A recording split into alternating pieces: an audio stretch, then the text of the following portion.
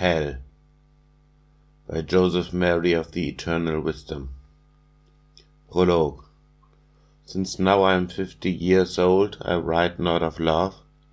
I have banned the demon Cupid from me. No woman had liked it to be loved by me. Therefore Lady Wisdom spoke to me. Because no woman likes to be loved by you, so vow your love to the dead, to your dead darling. Once I was in the deepest night of my soul. Lying on my couch I was bitterly weeping, eating ashes and drinking the cup of tears, when I saw at midnight an heavenly vision.